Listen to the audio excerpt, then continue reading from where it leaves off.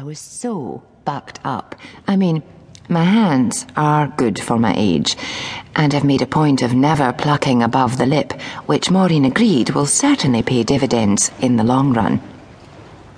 The only thing that spoiled it was at the end, when I was just getting back into the fluffy white bathrobe and slippers, and Maureen said, "So, Mrs. Phipps, how do you find your skin?"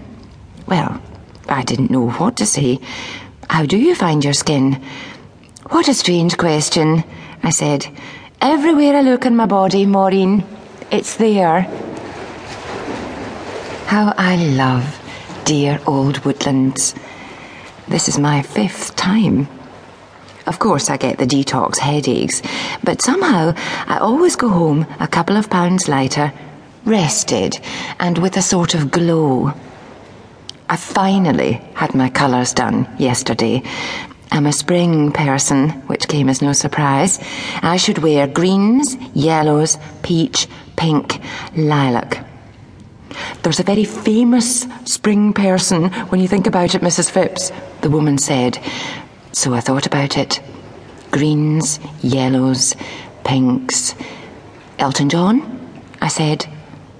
"The Queen," she said. And it was one of those lovely moments when everything falls into place. Anyway, before that, I had the manicure, the pedicure, the astringent neck poultice, the deep sonar navel cleansing, the organza scrub, and the all-body Bering Strait seaweed.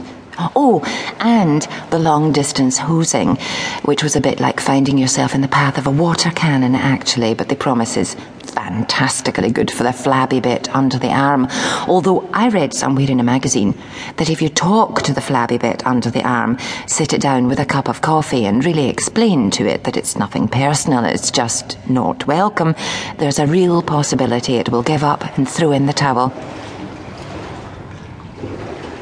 I phoned Sasha just before the optional introduction to yoga class, where a chap called Gerald, in lemon socks, asked us brightly what we thought of when we heard the word spirit. And I suppose I was still thinking, what's wrong with Sasha, a girl who since puberty has had absolutely no spirit at all? "Anyone?" he said, looking round. "Janie?" He pointed a finger at me, revolver style, and pulled the imaginary trigger. I went all hot. People were looking.